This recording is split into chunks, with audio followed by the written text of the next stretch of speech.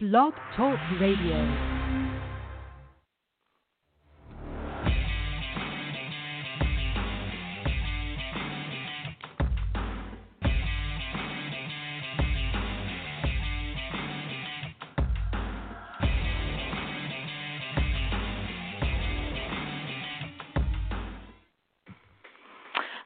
Welcome, everyone, to Drive Through HR. I am your host for today, Robin Schooling, and it is Tuesday, October 6th, 2020, in the year of the longest year in our lives.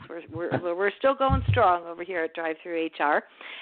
And we're going to have a really, really interesting conversation today, and this would be an appropriate topic no matter when we talk about it, but I think as we sit here in the 10th month of 2020, it's going to be very, very timely as we kind of get through this together. So I am really pleased to welcome our guest today, David Shar. Welcome, David.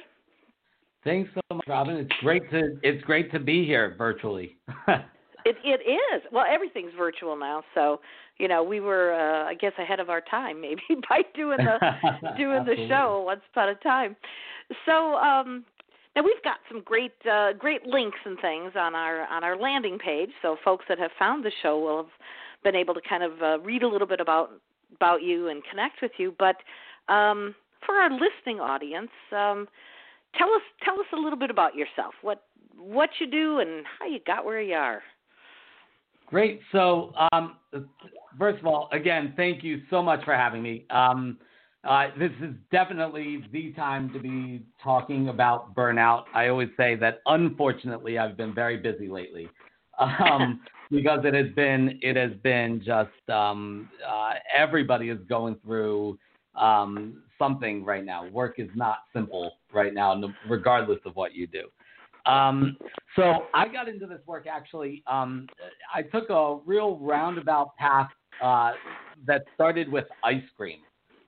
So I was a franchisee, very young, first business, like brick and mortar business that I owned. It was an ice cream parlor franchise in Baltimore City. And nice. I knew I was getting into the ice cream business, and I thought that was a great idea. But what I didn't realize was I had bought a pre-existing location, and the vast majority of my crew members came from the inner city areas of Baltimore.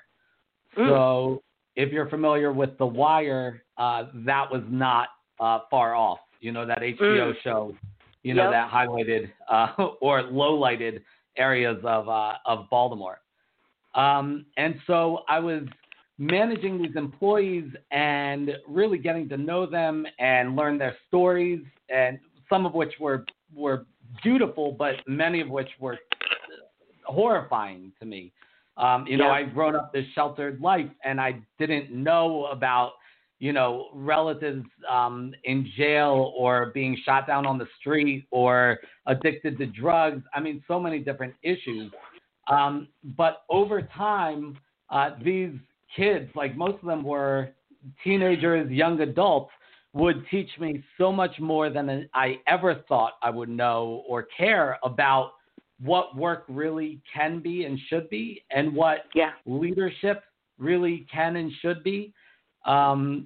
They taught me so much about that it actually led me down a path to get my master's in industrial organizational psychology, going back to school as an old man. And now I am pursuing my PhD in business psychology, specifically looking at burnout. Because what was fascinating to me was, here's these teenagers that had every reason in the world to give up, throw their hands up and give up, down meaning and scooping ice cream. But so many of my good friends who were doctors, lawyers, accountants, nurses, teachers, dreaded going to work on Monday, even though they were making an objectively, meaningful impact on the world. Yeah. Yeah, I think it's, I love that story because I think it's so important for people who work in HR, which is, of course, our listening audience.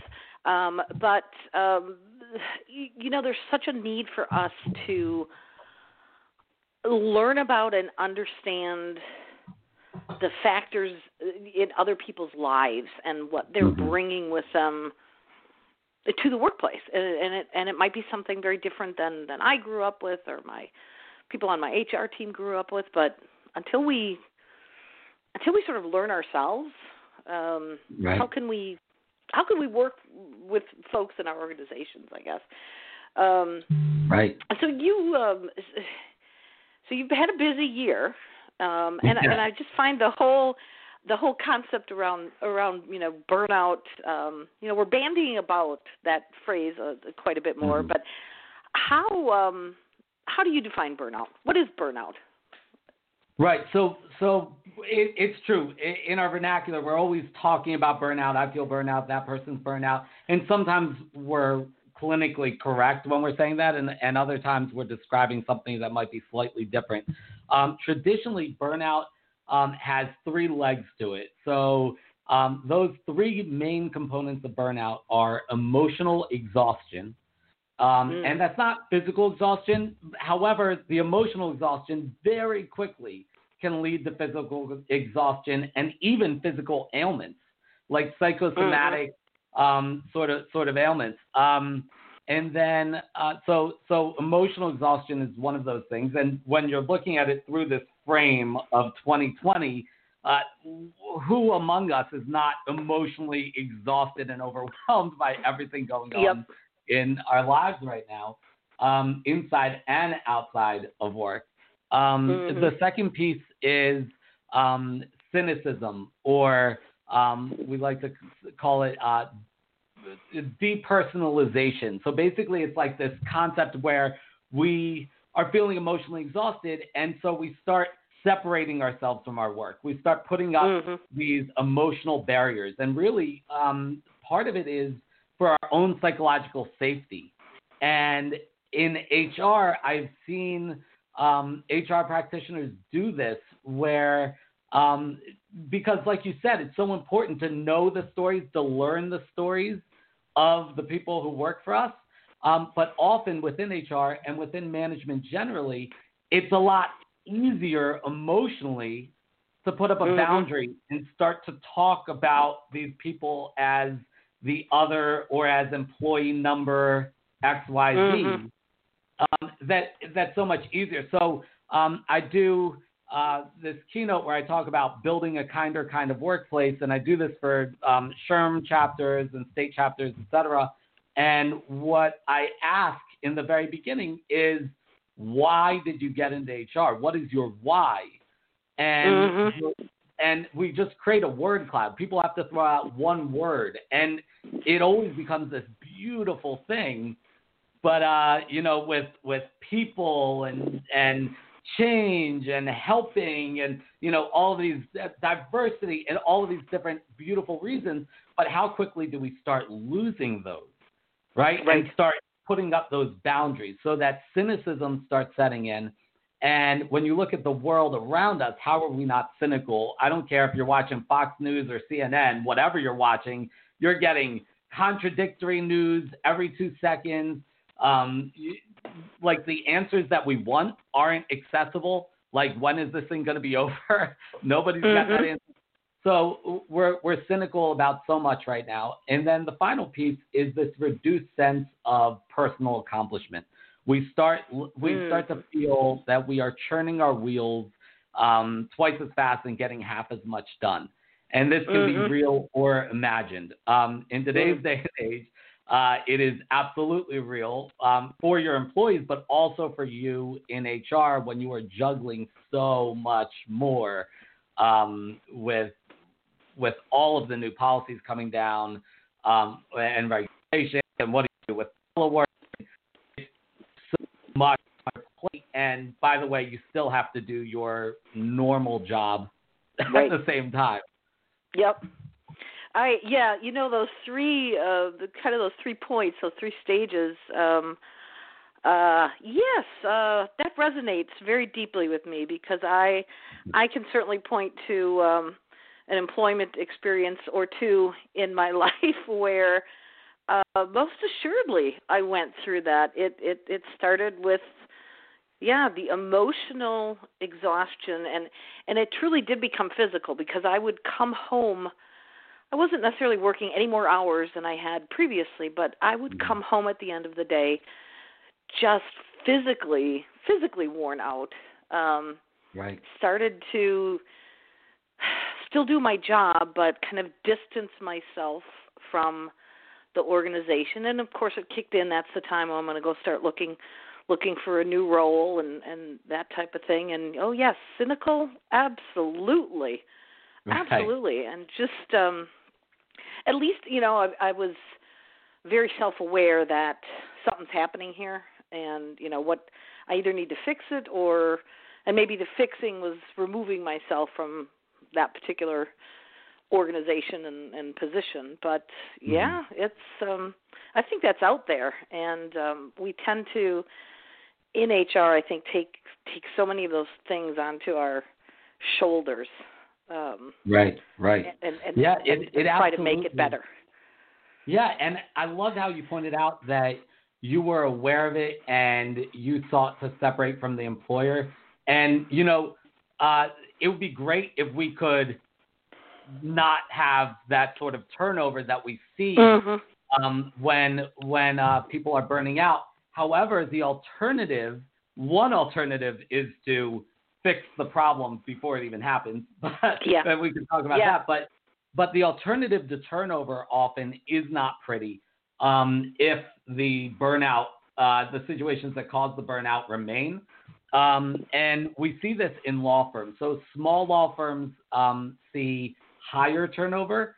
Large law firms actually have a surprisingly low amount of turnover, but they have a very high amount of burnout.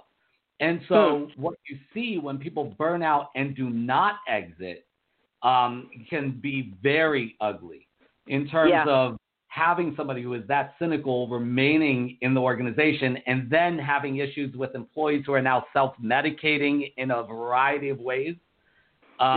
We see a ton of really scary and sometimes reckless behaviors when people burn out and they don't then take that as a signal to take care of themselves, either by separating themselves or by focusing on their wellness or whatnot.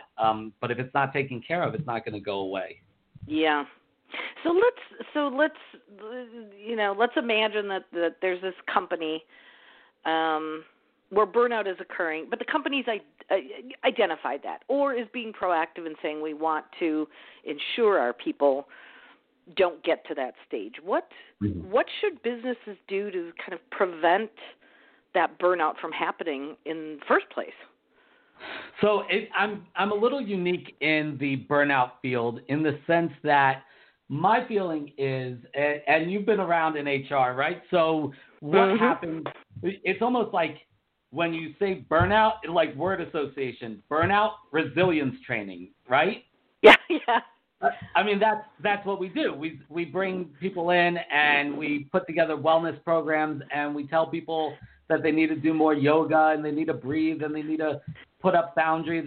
And so much of that is extremely dead on super important. I mean, we're in 2020 right now. No organization could have set up barriers to protect, their culture around this. So people are burning out, right? And they need to learn to be more resilient. But the fact that we jump right to resilience training, it's almost like that horrible metaphor of blaming the woman for wearing a short skirt, right? So it's almost like, so yeah, you look at your organization and you say, wow, people are really burned out here. And we say, okay, we're going to continue to stress you out, but we're going to give you the tools to deal with it.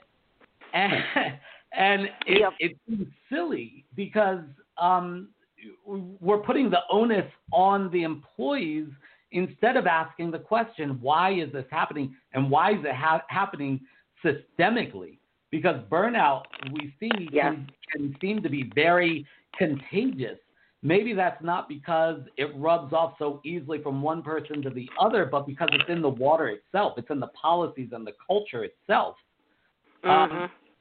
So my argument is always we need to start there. We need to look at what are we doing in terms of so when we talk about emotional exhaustion, right, we find that it used to be that we thought people got burnout from the work itself. But so my research focus is actually on looking at meaningful work and the relationship with burnout. Because what I find fascinating is, who do we find burning out more than anybody? Nurses, teachers, clergy has a really high burnout rate, social workers, right? These are, by definition, you've got large numbers of people that go into those lines of work not for the paycheck. They're going in there because they want to make a difference. And what happens? When we ask people what burns you out and we really start diving deep, they don't feel burnt out. A nurse does not feel burnt out when they are helping their patient. A teacher does not feel burnt out when they're helping their student. They feel burnt out when their hands are tied behind their backs because of these policies, often that are just relic policies that have no place in the workplace, that are tying their hands behind their back and holding them back from doing what you hired them to do and from doing what is the very reason they got into the work to begin with. And so that's where I always suggest people begin. And I have a whole, it's called the FTF Burnout Proof Culture Model, but it's this whole model that looks at everything from selection and everything. But when I'm talking to people, I really suggest that you start there. Look at your policies. Open your handbook, both the one you have actually written down, but also the one that is embedded in your culture, just the way we do things, norms in our organization, and ask why about every element in there. And if you don't have a good answer, take it out. Yeah. I think, and it's interesting as you kind of talk through those representative types of jobs. What's interesting about that is those are the exact same jobs and people and roles that we discovered, in about March of this year, were truly our essential workers. And so here we've got this huge swath of people who are doing that hard work that they're passionate about, that's really kind of keeping the world going, and yet are they burning out? Are they the one? They were burning out before. So what's happening in 2020? And we're going to talk about 2020 here in a second. Just kind of want to do a brief reset on the show. We are on Drive Through HR today, talking to our guest, David Shar. And we're about two-thirds of the way through, so we've got about 10 minutes or so left, talking about burnout and what companies can do to be aware of and take some steps to mitigate it. So 2020, as we keep tossing out all through the show, and just kind of living through a global pandemic, is obviously changing the time we're in right now. What do you think the long-term effects of this will be in the world of work, and kind of how people will adapt when they do go back to a physical office down the road, perhaps? Right. Yeah. So I think I'm very hopeful about the long-term effects. I think the moderate time effects are going to be a little bit messier. We already see surveys of, as you mentioned, teachers, where majority of teachers, I forget what it was like 60+% of teachers polled by Ed Week, I believe it was, said that they are going to be looking for new work. That's a very scary number. Wow. That's incredibly frightening, and maybe it will be within the same industry. Maybe they will still be teachers, but that's a big mix-up And I don't know how people within the assisted living space are planning on continuing to attract people to that line of work. I think we're going to see incredible amounts of turnover as the economy improves, and people are going to be running from many of these career paths and many of their employers. I think in the medium term. In the long term, I think that we're looking at some really positive things. I know I have been preaching for years about the importance of telework and the importance of switching our thought process from it's not about work-life balance, but work-life integration. And that's what our younger workers have been begging for. And very quickly, when I talk about policies that don't have, they have no reason for being there, I refer to them as vestigial policies. Because if you've taken biology, I flunked out of biology a couple times in my early college career. So, vestigial structures are these ideas of like your wisdom teeth are vestigial structures. They're these things that remain from our old diet and the shape our skulls used to have. And over time, things changed, but those teeth are still there. And now instead of being beneficial for us, all they do is cause incredible amounts of pain and discomfort for teenagers and young adults everywhere. So if telework isn't a vestigial policy in a lot of industries, I don't know what is. It's sort of like it had its reasons why you couldn't telework before. We didn't have smartphones. We didn't have internet. We didn't have any of these things. But then we developed them, and we still said, no, you got to sit at your office from 9 o'clock in the morning till 5 p.m. So I think long term, now that people's hands have been forced, I think there's going to be a lot more of that sort of telework, a lot more emphasis on work-life integration in general. And I think that this brought out the human side, and I hope that it will continue to bring out the human side a little bit more of work. Yeah. Well, and one of my most hated HR policies that exists in far too many organizations is the very draconian sort of attendance policy that is driven by, again, it's kind of that have your butt in the chair at 9 o'clock. But when we say 9 o'clock, we don't mean 9:01. If you're there at 9:01, you are late, and you're going to get a point. And we're going to track this minutia of time. Now that makes sense in certain roles. 9 o'clock means 9 o'clock. You're doing a shift change, or you're a healthcare worker, and you got to hand off to the nurse that's coming behind you. But when it's Susie in marketing, what does it matter if she starts at 9 or 9:15? Why add that stress to Susie that she's stuck in traffic and she's going to be late by 1 minute, and she's gonna just be wailed on by her supervisor, who's living by this old policy and this old way of doing things. So we're creating, like you said, we're creating these conditions that just drive that burnout, that drive that exhaustion, that drive that cynicism, that drives all and of how that. Transactional is that too? Like I've always felt through my management career, through my career in consulting, I've always felt that any of your relationships, if I'm going to make it transactional, then they have every right to be transactional right back at me. If I'm going to ensure that you are there at 9 o'clock on the dot, then who am I to complain or insist that when that employee decides to get out of their seat at 5 o'clock on the dot, I just have one more thing for you. Sorry, it's 5. Clock out. As far as I'm concerned, if you're going to require me to be in my seat at 9 o'clock, I could be gone at 5. However, if this is transformational and we are talking about our mission and our vision together, and we are working on this together, then let's get rid of these ideas of like just measuring and like everything being so transactional. Yep. Well, and that's where we have in many organizations, there's a lot of work to do on that sort of thing. And I do think,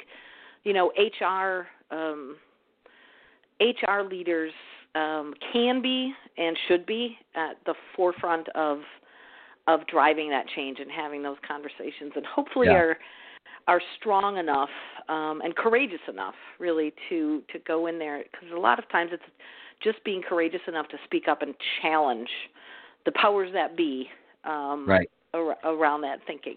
Right, and also it's not not to insult any of your listeners, but I live in and around this HR world often, and within HR itself, there are people in both camps, and there are people who are sort of the old guard of HR, which compliance is everything to them. And I see the winds changing here. But I think there is this contingency, and it is this struggle within HR itself. We have to decide what HR is going to be all about. Yeah. Yep. Well, we're getting close to wrapping up, so let me ask you one final question here, for somewhat of a brief answer. But Sure. If I discover as an HR professional or a leader that my employees are burned out, what's the first thing that I should do? You got to talk to them and find out what's going on. They're humans. They're going to have answers. They're going to have ideas. And a lot of the research would point to is that a lot of it is that they feel unsupported. So how can we increase support? And support does not just come from a supervisor. It can come from coworkers as well. And within HR, there are systems available and software and all sorts of programs available for us to be able to implement these things to encourage more coworker support.